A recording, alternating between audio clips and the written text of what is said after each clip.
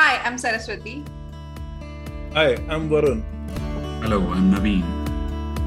Welcome to One Day. One day we will get it right. Naveen, you don't want to get it right.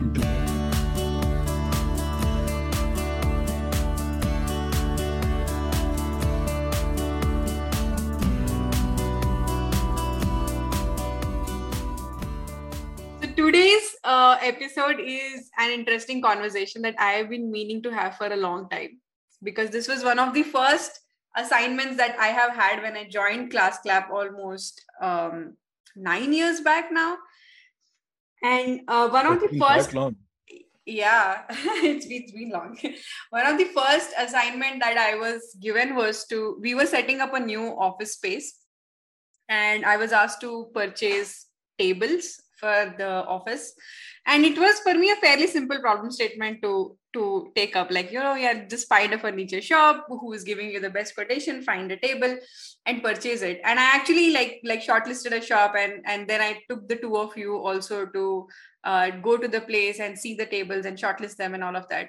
But I remember that we almost had things like what will be the color of the table and how the edges should be. The edges are usually sharp, but our edges should be rounded so that people can sit beside each other and also do collaboration, and it should not poke them. And so much of discussion happened, and I was really completely lost. I was really, do you have to think so much for designing a table?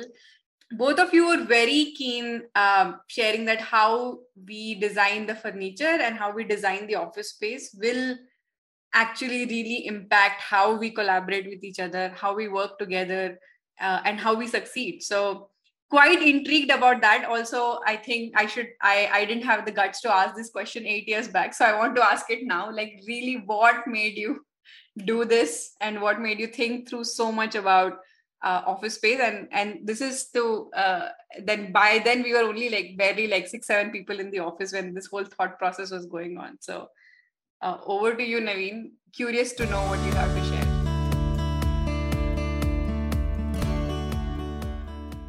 Well, the short part was there should not be the feeling of one king at the table and there are subjects around the table part. And then obviously it should be safer because of no edges.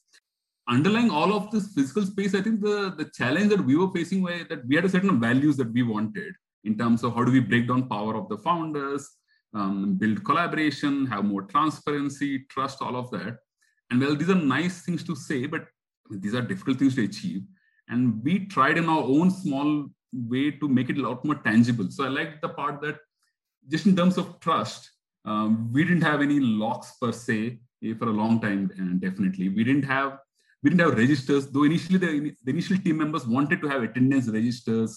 They wanted locks and all of that part. To the extent that even, and as part of transparency building, we wanted the doors, even, we had a few doors, they all had to be transparent. So actually we broke down walls and made sure the doors were transparent. So there's no closed conversation happening and there's some conspiracy theory building up.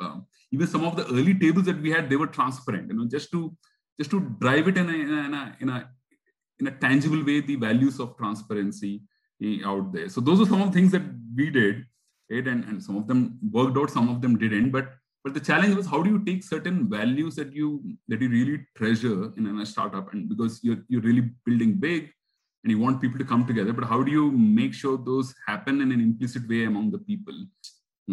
So what came up to me, and obviously a lot of design influence at that point of time, was it really mattered what structure that people were put under, and people respond to the structure, and then we should be able to collaborate. So for me, a key part was that how can people feel a lot more equal and free to collaborate, to break, to point out each other's bad ideas or good ideas, and be able to work freely in a productive way.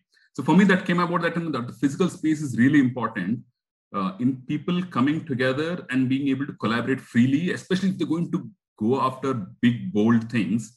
Then it really matters. The physical space really matters. For me, it was a lot of learning along the way. But for me, it was exciting that we made some decisions. We failed on some. We had a few learnings. So glad to explore that with all of you.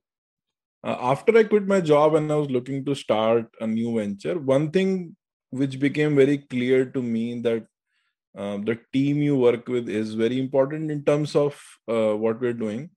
Kind of like having different ideas and approaches where kind of people can challenge you and your approaches and your ideas will really enrich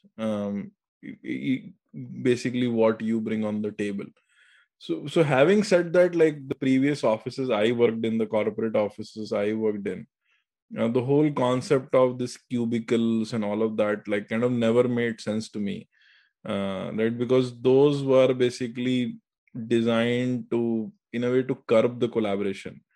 So for me, basically, the office spaces when I started this company became very important way to ensure that those different ideas and the way people think differently, those basically exchanges are enabled by the space and not restricted. So I think that was the why it was important to me to think about those things carefully.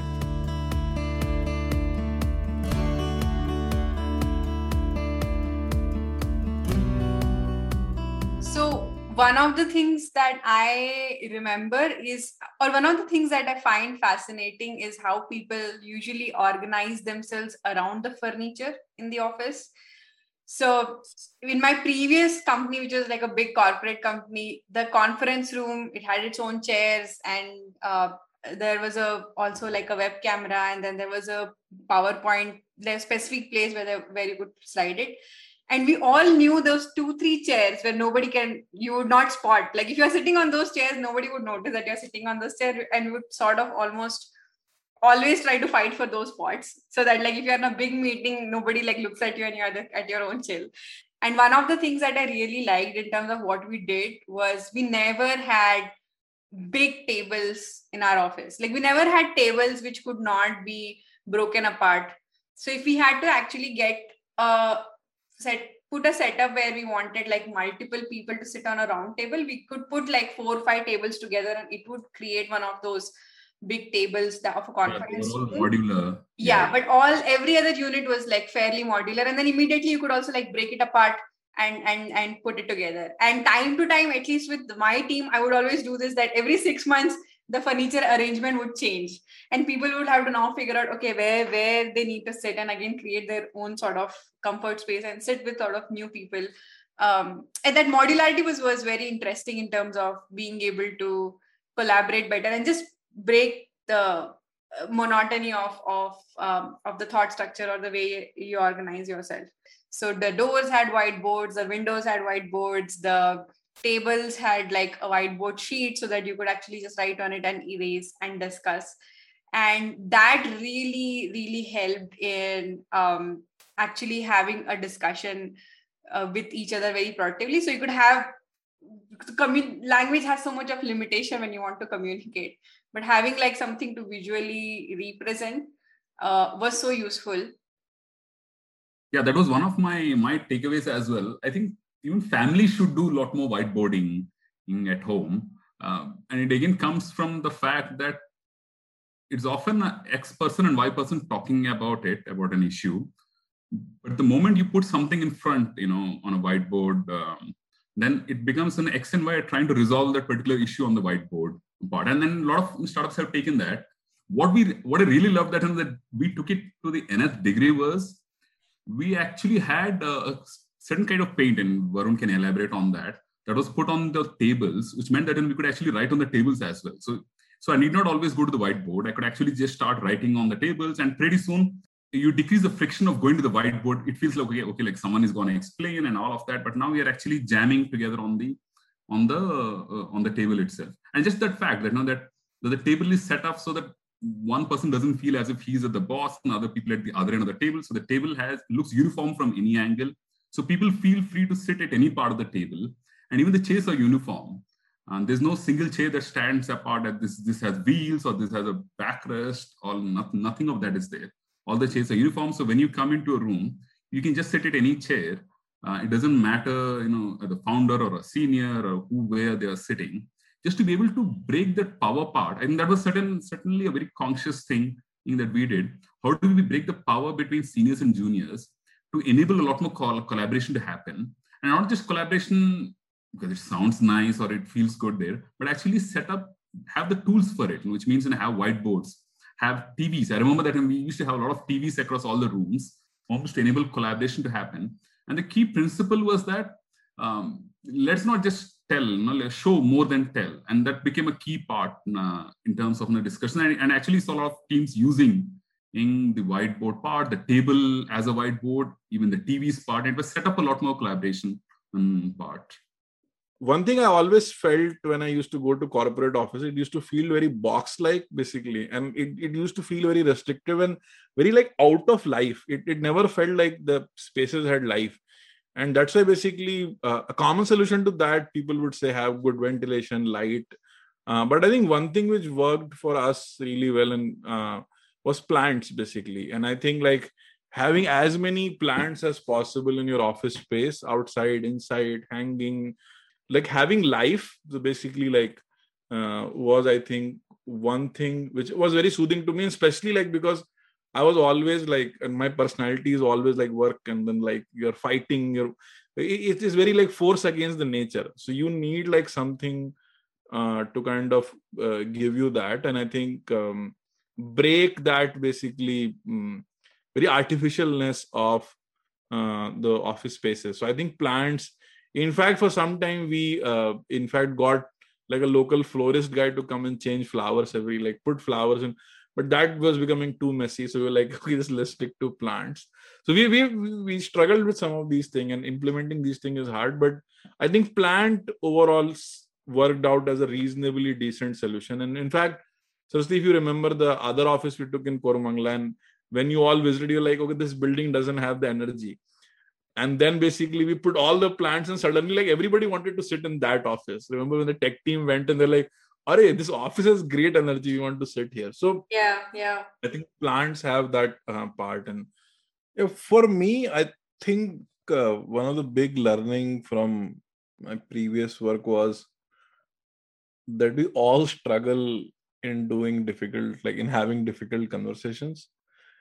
And basically like you want to avoid, basically. So in Hindi, there's a term, the najre churana. And I think one of the big idea for me, basically, which I felt was very useful, was basically how do you make sure that the people look at each other. And that's why basically cubicles never made sense to me, because like you're not looking at each other. And similarly, like having like rooms with doors, or like where teams are basically sitting in a way that nobody can see them. And I think it's very fancy to say, oh, we have open culture, and like what does that even mean, right? Like open culture, right? Like, but for me, one of the tangible way of making that happen was basically ensuring kind of people look into each other's eye. But then that also became a little tough, like when we started implementing it, right? Like sometimes you are kind of like churning through something, you're figuring it out, and in a way you're not ready for that conversation as well. And I think that's where basically having these spaces outside the office, like coffee shop or chai station. So like, for example, even if I am like struggling with some idea or something where basically I feel like I'm expecting a lot of questions from some team member, maybe like few hours I'll go and sit at the coffee shop, kind of work out like what I'm struggling with, what is my articulation, and then kind of come back to office. People always find a way to kind of preserve their own space. And if you leave individuals and give enough freedom, people figure that out. But if the spaces don't enable this, like eyes meeting each other, I feel like a lot of conversations are not done, and like things get stuck, they don't move, and people don't feel connected, and then they grow distant very fast.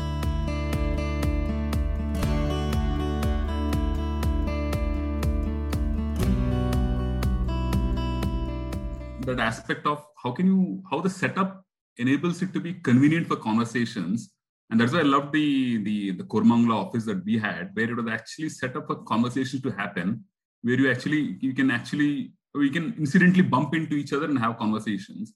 Like in a couple of other offices that I worked, these would be like big flat rectangular buildings, and different members from multiple teams won't be able to interact with each other. And I actually picked it up from my previous organization in the US at Rand Corporation, where they had a challenge of, the Rand Corporation is basically a large think tank where they had people from multiple disciplines. It could be statisticians, mathematicians, sociologists, all of them. And they said, what building structure can enable all of these people to bump into each other and have interesting conversations? So one, I loved the problem statement itself. How do you set up the building structure to have interesting conversations between multidisciplinary folks, and which a regular large rectangular building doesn't allow that. So they came up mathematically with an elliptical building structure and with patios in the middle, so that people can actually meet each other there, rather than just being restricted to one end of the building. So I actually found that in the Koramangala office that we had, it had a lot of little nooks out there where people could actually hang out and have conversations, and they know what is going on in the other team, rather than just having access to formal meetings. Because in formal meetings or in formal structures, only so much knowledge can be exchanged. So just having little nooks or breakout spaces that were there, where people are having lunch or having a chai, and they're just bumping into each other and catching up. Okay, mera team mein ye chal raha hai. This is what is happening with the client, and just those catch-up conversations. Especially a lot of folks who came from other offices, they really appreciated. They really loved the Koramangala office. This is such a nice, cute place that we have, and we had the little garden in the middle also, which made it possible to have birthday celebrations, all of those parts. So yeah, it was set up a lot of little nooks and interesting conversations to happen. Little moments, a lot of little moments to happen. One of the other things which I think we did well was, one was the cost part. While we used to do a lot of trainings of team members of those, and then we realized it's actually much more cheaper to have an in-house training hall, or even when a lot of people used to come and stay from other states, because the team was very widely spread, 350 team members across multiple states. Then we used to have a guest house as part of our in the offices setup that we had, which allowed people to stay, and we were able to defray the costs part. But the other really cool thing that I think we did was, whenever there was a project or something, we would actually take up a guest house on the location, and knowing that this is going to be contact sport. We can't just fly in and out and do it like a corporate thing. We would take up a guest house there and actually do the work there. Yeah, so I remember in the Guwahati project that we had, me and Varun actually took up a guest house. It worked out cheaper, and also because we said, okay, let us stay here till the project gets done there. Even in one of the more legendary projects that we did, like the project at Nasik, we actually took up a space, and we would go there every 2 or 3 months and actually and that was like close contact sport as it gets, in terms of hashing out the project, the prototypes, having a lot of arguments, a lot of them constructive, and then figuring out how can we take the next version of the project, to the extent that I think it became cool for the owner of the building. She would tell, okay, Class Lab folks, these folks are doing something really great. One of her friends told her at a kitty party, yeah, these guys at Class Lab, they're really doing something great there. And then she said, yeah, they're staying in the second floor of my house there. So I really found that a nice twist in terms of it. But again, if we can throw good, smart people in a close contact sport, in a physical quarters, and be able to crash out the solution there, there's a lot of things that can be achieved, which cannot be just be done by email or just be having a few phone calls here, there, or a few video calls. Sometimes you just need to put people together and immerse in the problem and figure out a way to resolve that. And then they also have a good time. And that I realized that some of our best memories came in that quote-unquote office space that we had in Nasik, where obviously it was extremely brutal hard work that we did. But we would go out to these vineyards near Nasik. You can just, and just rollick in the greenery out there. So, and then that used to propel us to go deeper into the work and be able to dispel some of the arguments that we had, and be able to put those behind and have those drunken hugs, and then come back and work with full glory with each other all over again.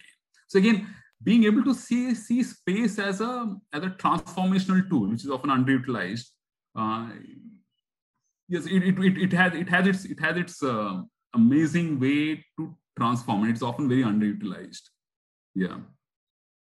I think one of the big values that I remember from both you and Varun is how do we make sure that everybody feels equal, and then that we don't want to like exert our power in this entire situation. I mean, I was an early employee, so I would always have this like, yeah, you guys are founders, and there is always a mental model of how bosses behave or how founders behave. And if they're sitting on a table, you don't go and sit on a table, or you sort of, designate a space that this is where they are going to come and sit and have conversation. And one of the interesting things that was that I don't think either of you had any designated space in the office at any point of time. So you would have to come to office and find out which space is empty, and sort of then go and like make your space like in that empty, figure out, set up your laptop and everything for the work day. As you pointed out, Saraswati, that a lot of time there are a lot of these like social conditioning which people have. So in fact, like without naming, some people would come and tell me like, Varun, you have a Raj Dharma as the founder, as a leader. I'm like, Bapre, like no, Raj Dharma is like it's a very heavy term, right? Like I never saw myself as like a king or something, right? Like so, but people will kind of expect you to behave in a certain way. And similarly, like say something like we didn't have seat, right? But people will be like, no, but like I want a seat so that I can put something, and then like, so they won't look at the spirit of it, but they will talk about like or like when like initially when we started the company, we were like, there is no like leave policy. You have this work, like you think, can you finish it in whatever this timeline, you agree with your person, and then if you think you need to go on a leave, so like my argument was, you need to take the leave, and what is your emergency, what is your work, right? Like as your reporting manager, I don't know what is your workload exactly, or what is your personal need. Like both information you have. How on earth I can decide whether you should take a leave or not? Like conceptually, it didn't make sense in my head, right? But like people would want that to happen. Similarly, people would want me to declare holidays. Like, Varun, I said, tomorrow is Holi. Do we have to come or not? I'm like, tomorrow is Monday. Do I have to come or not? Like, if you have some work, if you're tired, if you're bored, you want to take a break, it's perfectly okay to say like, I want to watch a movie, I want to go now. Like, right? Like, and in my mind, like, but people like, no, Varun, you have to declare office timing. You have to declare leaves. You have to declare holidays. You have to. Then I was like, okay, so while people appreciate freedom, the conditioning is pretty strong. So you need to like kind of figure out like that middle ground, that tension between those two. And one other way which we tried something worked, something did not work. And every time we hire a new person in the HR function, there'll be this great basically pushback, why things are like this. But one thing probably which worked a little bit was letting little bit of micro cultures develop, like basically within each team, and not try to enforce like a head office culture. So for example, right, like some teams will their own way of do time tracking because they need some output tracking. Similarly, like some team will figure out to work on certain days and not work on certain days. Similarly, like teams who specially don't want a lot of interaction, like for example, technology team, right? The context switching is a costly thing, right? Like if you're deep into a problem, so that whole eyes meeting the concept which I told earlier, right? It's probably counterproductive for them. So you'll see a culture that people will use headphones and do Google Chat, right? Like rather than like, even they're sitting on the same table, they would like ping on chat and like, so you'll see these like micro cultures developing, which I found was like a good middle ground. So you have like a little bit freedom with certain expected guidelines kind of rolled out, with a lot of freedom to like functions and teams to kind of develop their micro culture, was sort of middle ground. But the tension would always exist, like, because as soon as that will happen, then one team will like, oh, but they are doing this, why am I not allowed to do this? They are doing this because they want to do this. You can also do this. Like nobody's like stopping you to do this. So there are always these like tensions and challenges because of the mental models. And while it's pretty cool and fancy to think about freedom and open office spaces, but when you start implementing them, like these frictions will keep coming back at you. And like, as founder, all you can do is to be empathetic, like listen to what people are saying. To summarize, one point Naveen and I would always say is that the product you are building and the value it has, your physical space should have same values. You cannot expect basically your product to be something and then physical. For example, if you're running a bank and financial services where the control and security is like really needed, then probably your physical space need to have that element. Similarly, if you're trying to like revolutionize something and you think like, okay, I want to like break current industry and like kind of come up with this new segment or category, then the physical space need to reflect that, is at least what the learning was. But doing it was incredibly hard, and kind of fighting these mental models was incredibly hard.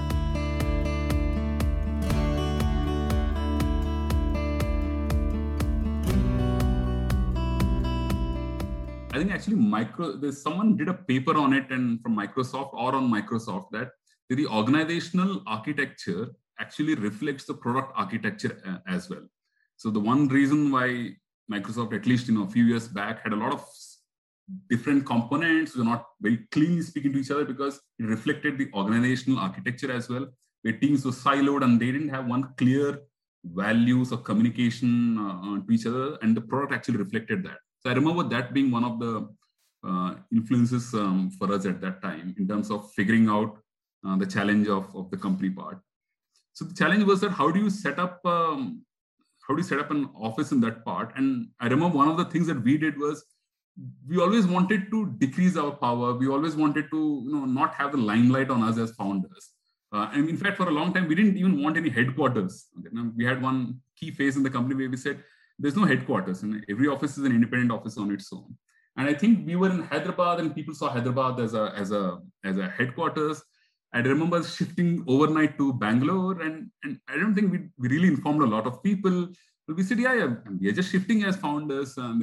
But that news really, and I think it's one of the lessons for us, that news really took on a completely different phase. The founders have gone off to Bangalore, and overnight chale gaye there. I mean, with both pros and weakness, and we told about tech talent being more available in Bangalore, all of that part. But it gave rise to a lot of uncertainty and anxiety. Then I realized that we also have a public face. It's not just my own belief, and we had to communicate a lot more the shift to Bangalore, what we did. All said and done, all customers, team members, everyone wants to have this idea of a head office there. So at some point we resigned. We head office bol rahe, to yahi head office hai there. Though for a long time we used to fight against this idea of corporate headquarters part there. And I think the balance that let me put this, I think we were far more effective at eliminating the power part as founders and introducing a lot of equity, especially among female team members, women team members. Because that was one of my concerns when we were starting up, because actually the first 2 team members were actually women team members. And I was really conscious, the first 2 women members, when they joined, we were called up by both their parents, and one of their parents had an interview with us at a coffee shop. Another parent had the interview at his office where he called us, and he actually interviewed us. Okay, who are you folks? What are you folks doing in there? And only after that they told, okay, theek hai, kuch to keeda hai unka. They seemed like smart, nice guys. Then they allowed their daughters to work with us. So for me, that was a big revelation, and I hold that with a lot of respect and important, because there's something that they have done. And given the context of India, it could have gone anyway. So I really respect that part.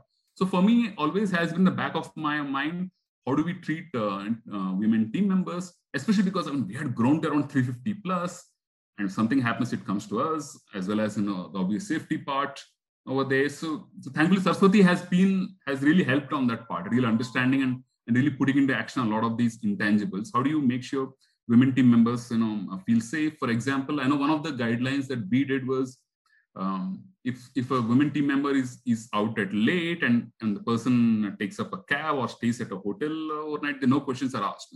All costs are reimbursed.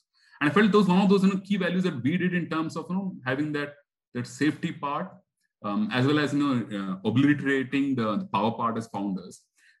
How do you manage guidelines across multiple functions with their own different values and priorities, evolved as a way of as an uneasy freedom that's there. There's freedom given to some cultures, and there at the same time, in others also have. There's a thin line that we had to walk on.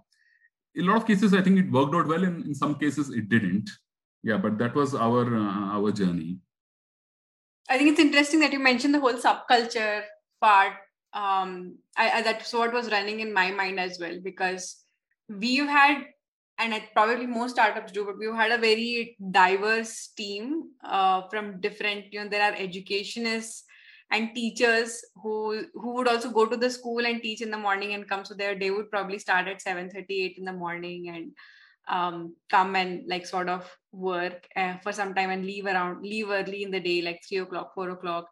And then there are teams which are high on compliance, right? Like the finance team or the call center team, like they have to like come finish certain amount of work in a day, make sure that things are working. And so they had a certain culture going along with them as well. So, and then there was the whole like technology team or the product team, which would, do so much more, probably more ideation, and they would have to think solutions, how exactly things would solve, and make sure that they solve long term. And of course, then there's the whole operations team, which is just working day in, day out to make sure deliveries like go and happen. And I remember like how it evolved, like in our office space, like the finance team and this call center team, they all had, so their managers took this call to have the desks in a way that everybody's facing the wall. And if the manager walks in, the manager can still see the screens of the person that they're walking. So there is not like really defined, but that's how like that. So they had like one corner and their whole like desks were defined, like designed in a way that everybody was facing the wall, and you could actually go walk in and see like what everybody's up to at a point. But like in the tech team and the product team, all the people would face each other and computers would actually like face people. So you could like barely see what anybody is doing at any point of time in a computer, but you could always like see people and sort of talk to them, and you would always have a whiteboard and a TV like in one step access distance. And a lot of like operations was very like, they even if they were like 5-6 people, I would always see them like sitting on a single table, because they would barely use their computers and they would have like more conversations offsite. So there was we had that space where people could do loud phone calls, because a lot of time they would actually be talking to vendors, and they would be like, or shouting at the delivery guy, or the logistics person that why has certain, or answering call of a school as to why certain delivery has not reached. So they would barely have like laptops on, but then they would always be like, even if they were given like 2 tables, they would always sit on like one table and they're trying to like problem solve and take these calls.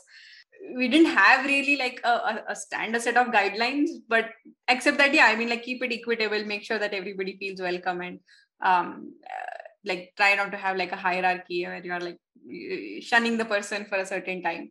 But yeah, I think I just found it very interesting how the physical spaces evolved based on different teams that came up. Because in the beginning, when we started, we kept all, we went with our original structure of like having modular tables and just like 3-4 people sitting on a table and having a chat. And that's how the entire office space was designed. And then like as and when like managers or team leaders came in for different functions, they sort of reorganized their furniture. So it's interesting how what is the kind of message you want to send into your team when you're designing the workspace that way.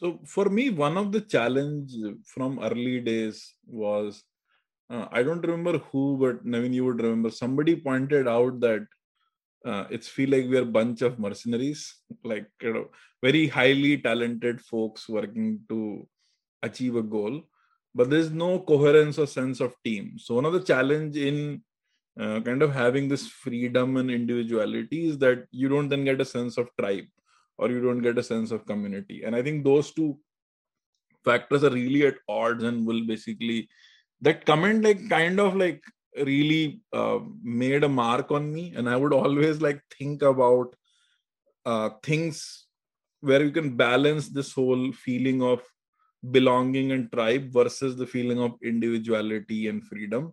And to be honest, like I think I would always struggle with that. But like I would do small things, like for example, even small thing is like water bottles on the table. You would see that like somebody new comes in admin and will order some different water bottle, and I'll be like, if I'll see a different water bottle, I'll actually throw those bottles in dustbin.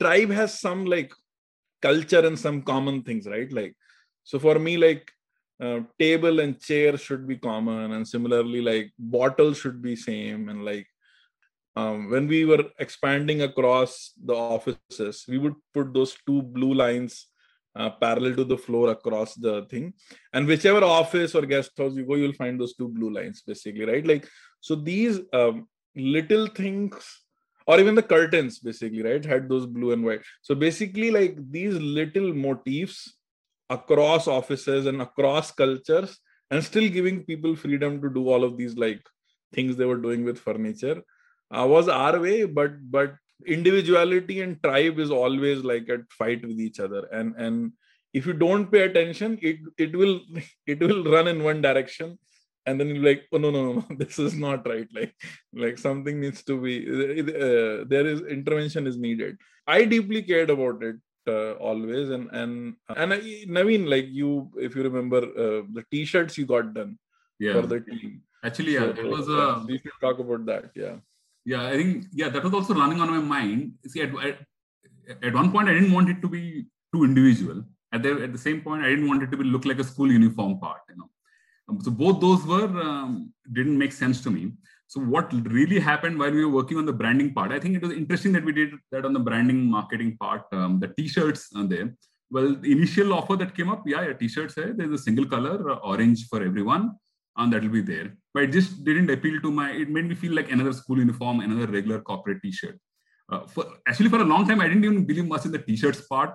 I was like, who is really interested in t-shirts? And then they'll become just another day. But after speaking to a lot of folks, I realized also people actually like the idea of a company t-shirt. It is a matter of pride, because they're working at a place and there are not many tangible ways that they can communicate to their family, okay, this is what my company is or feel or looks like in a tangible way. So t-shirts, the whole identity and belonging. The whole identity and belonging. Drive, so the t-shirts part were important. What really helped the breakthrough was when I asked when the person, okay, can we have t-shirts in the three colors of our brand? Our brand has three colors, orange, blue, and white. And that really struck, okay, different t-shirts of the three colors. So it became suddenly a really cool thing that to see members, all the team members wearing colors of the brand, but they're not the same color, but all the three colors. And suddenly it became it's almost like a flower bouquet, rather than just having one flower, or now not having a completely individual style. So just having multiple t-shirts on the brand colors. And I think really in one of the events, we actually carried it to the extreme amount of the distributor-led events, where the t-shirts were there, but we actually had the name of the person at the back of the t-shirt, and the distributors really loved it. So it was individualization with a dash of with a bit of tribeness. And so I really loved that part where we were able to mix individualism with the tribeness part that day. So that was one of the more successful stories that we had in terms of how do we gel multiple the cultures part.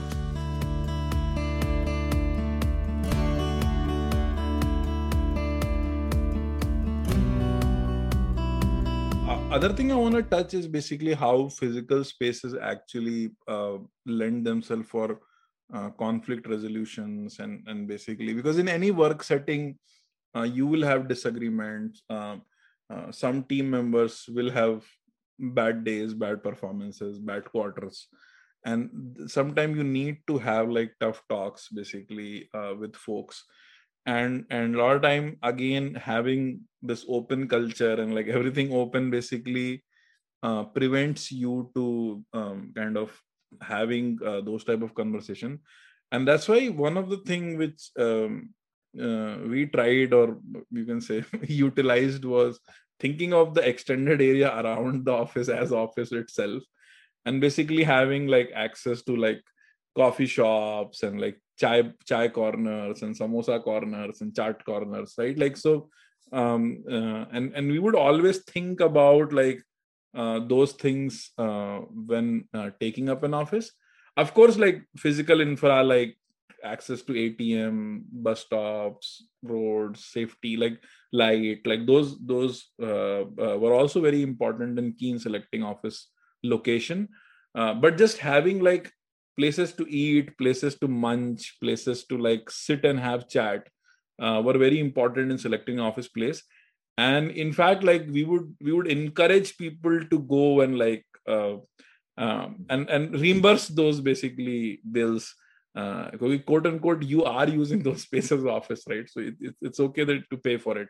So we would encourage basically folks to go and like have a difficult conversation about progress, promotion, growth, even basically in some cases where it's not working out. So like all of those cases, using that space, because we also believe that in a common space, basically if a conflict goes out, there is this hesitation, or like if somebody basically has a reaction to it, that it makes it unsafe for everybody around. So having those kind of spaces, or even something as simple as going out on a walk, right? Like, so I remember like with you, Naveen, with you, Saraswati, like a lot of tough conversations over walk, because like walking also gives you that energy. So having a space around the office where you can do those things and kind of utilize spaces to kind of reset the energy, or basically do this difficult conversation, is I think important. So thinking of office as extended space, the area around the office was something very interesting, and personally it helped me a lot, because a lot of time I would want to share things, but then because of the environment it will not allow me to. So it really kind of helped me connect with like a lot of team members in a way, I think where either closed office or open office would have restricted. I think that extended office probably was the only solution to the struggles I had in terms of my need of having like these honest conversations, and which I think is a good thing overall. But making it happen is definitely a genuinely tough thing to do. It's good that you point that out, because that's a very important part, how spaces enable transformation. And it's often a underutilized lever out there. So for example, me and Varun would have an argument and we would like, okay, we are done with this space. Okay, let's just change the space. Because changing the space allows you to reset, and which is often very underutilized. So we would go to a coffee shop, or we would actually go on long walks. Yeah, so that's a great way of using space as a way of resetting or having transformational conversations.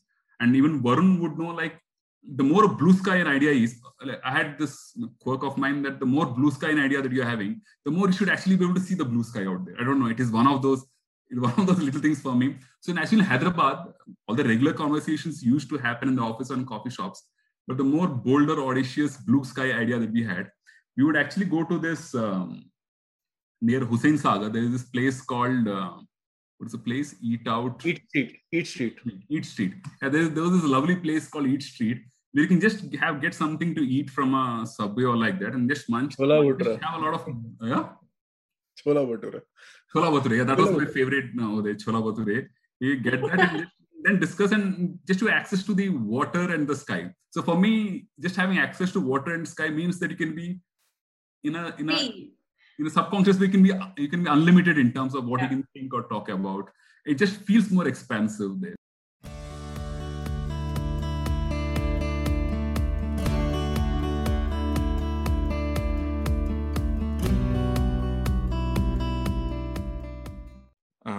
Couple of our early employees were women, and then like during this entire journey, thanks to being in education and some of the conscious effort from the team members like Saraswati, we had a focus of like hiring women and basically have a diversity in the team, because we genuinely believe that the diversity does play a big role in basically keeping the energy of the space high.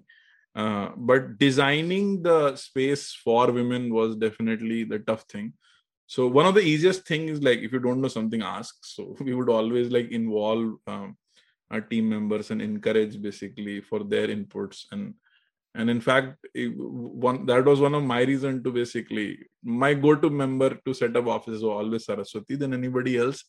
Because I'm like, if you don't know, at least put it to someone who like will intuitively get it, right? So I think that was one of the big reasons, Saraswati, why I specifically pushed you a lot to basically set up office spaces. Or was my hack to basically make sure that the spaces are women friendly. But yeah, apart from that, basically, I think couple of things in terms of the having actual how much space is there physically to move around, like the proximity and like having thinking about how people are moving in the spaces. The toilet definitely plays a big role, having dedicated toilets. I remember that I went to Varun, and one day I was like, no, we need to have like sanitary napkins in our restrooms. What is this? Why do I have to like go and like buy in the middle of the workday or in the middle of the meeting? I would like start worrying about it. And he was just like, yeah, okay, like go for it. Like you don't even have to ask, like just like take initiatives that you think are important. And we did that like in our office. And I definitely know that every women team member appreciated it. Like it would get used. It has never happened that we have kept like a stack and then it would not get used, and people would actually come like get it refilled and sort of share. That's also a great play. I mean, I think it was a way to make people feel welcome, that everybody is welcome in this space, that you don't have to you don't have to figure out for your own self. At least from the office space wise, we're trying to make sure that you are all welcome to come and like work in this workplace. There is something about in the beginning of the interview itself and the way you sit on the table. So one of the requirement we had in the interview, try to sit basically, if you're on the table, sit on the, instead of opposite side, try to sit on the on the two edges of the table, on the adjacent edges of the table, or basically, and then basically have same chair, same cups, and basically that actually we made sure in all our interviews that happens basically. While I think leaders who are men will have limited basically ability to intervene because they don't have those experiences. So the right thing for them to do, and what I try to do personally, was enable and create those power structure, or break those power structure to enable and put basically women team members in those positions basically where they can drive those initiatives and have freedom to do that. So it's definitely hard thing, and I'm sure we made a lot of mistakes, and people gave us a lot of feedback, and we did improve as well. Like even things like hotel and like what Naveen you mentioned earlier, right? Getting the bill reimbursed. It's not that it happened on its own. Somebody struggled, somebody took a hotel and then sent for reimbursement. And then somebody quoted policy because that was their job to quote policy, right? And then, so those things did get escalated, but ensuring that those things reach to you, right? Basically, and that people have enough freedom to call you out like, hey, this is not like right, or this is uncomfortable. But have like spaces and culture enabling those conversations is a starting point, I would say, and is a pretty good starting point. I mean, if I just think of it a little bit more, Naveen, that with respect to like women not feeling self-conscious in an office space, I think to some extent it also like just boils down to the whole not having compartments or cubicles or like these meeting rooms.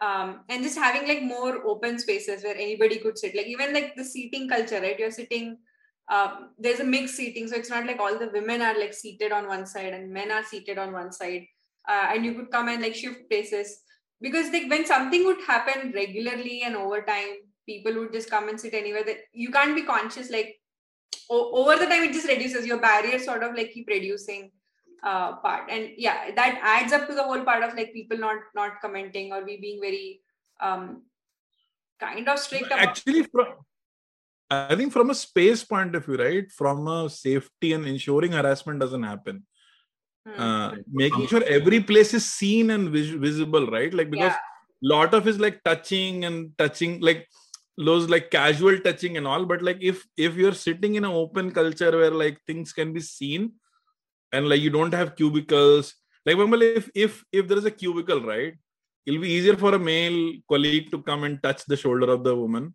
versus if everybody is seeing, basically, right? Like, so like it's harder for you to exert your power in negative way if you are basically visible to everybody, because then you are like, somebody will call out, like then you don't want to take that chance, basically. So I think that the physical space that way, your ability to, so while nooks and corners are good for chats, but they should also be visible. It should not be like that they're hidden from the so openness also helps with that.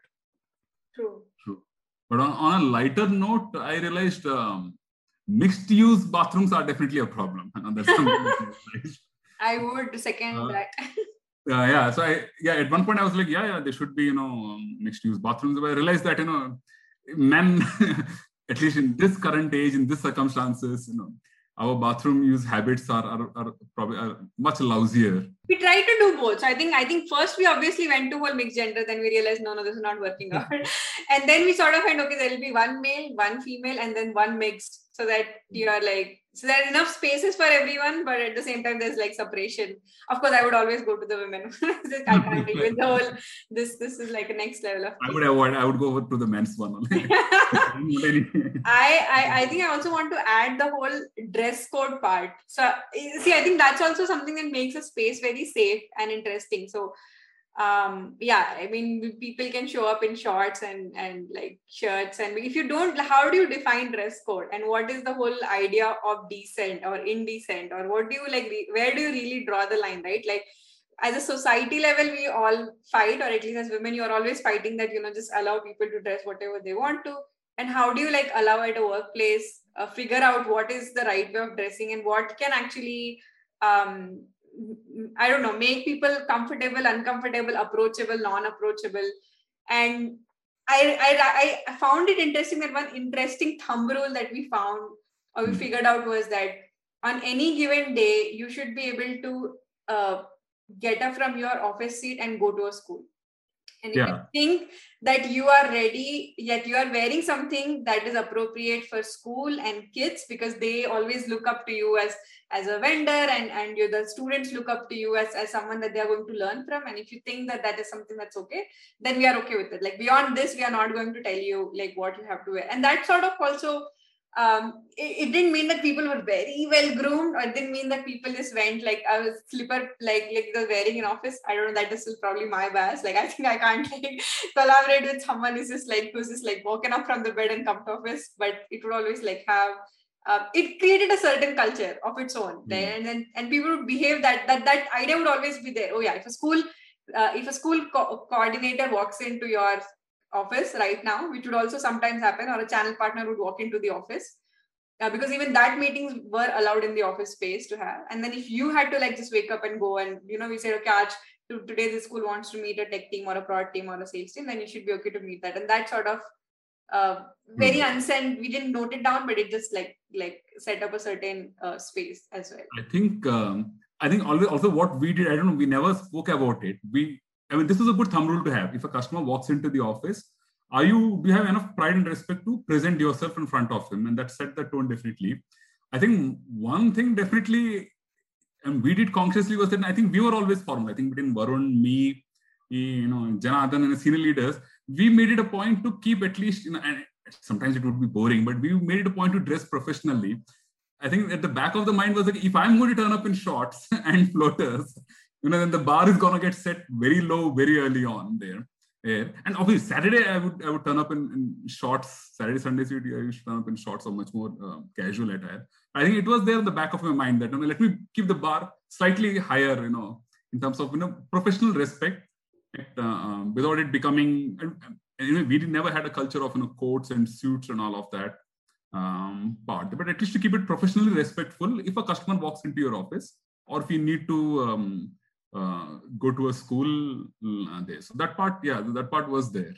I think on the contrary, I think I would always dress down, like to the office. Because when I was in my previous company, which was like again a corporate setup, I would always wear like formal and like street clothes and, just like your hair is like tied up and you're up top, like the whole corporate, like perfectly it is. So I would always make sure that I'm dressing. I'm just like, okay, wearing a salwar suit and coming off to the office, or just wearing a very so again, like presentable to the school. That thumb rule was good for me, but also making sure that it's okay to like just like come in clothes that you would normally wear. And I don't know how much it really helped women who are around to also know that it is. So sometimes I would also dress up completely. Like so it was very like choice driven. Yeah, today I feel like I want to like go completely like absolutely like perfect and unco. And sometimes I'd be like, okay, I want to go like normally clean and fresh and like dressed up and in like clothes which you wear normally in your life. Like you don't have to like have a wardrobe for office, which you're only going to wear for office. So yeah, that was at least my very conscious call of like sort of mixing it up and not trying to be absolutely formal, which I did like in the previous like company. Actually, now that I think about it, I think Saraswati played a huge role in terms of other women team members who came up. They would look at Saraswati and Saraswati would be protesting or okay, I want to be like this. This is how I am. I think that actually set the tone for a lot of team members. Okay, that I can be myself. As a professional, I can be myself. I don't have to be a certain way, or I don't have to be too self-conscious, because here is someone who has spent quite some substantial time and is still around and is being professional and quite sane at the same time, and not just I think that really set the tone, Saraswati. So thanks for that. Yeah.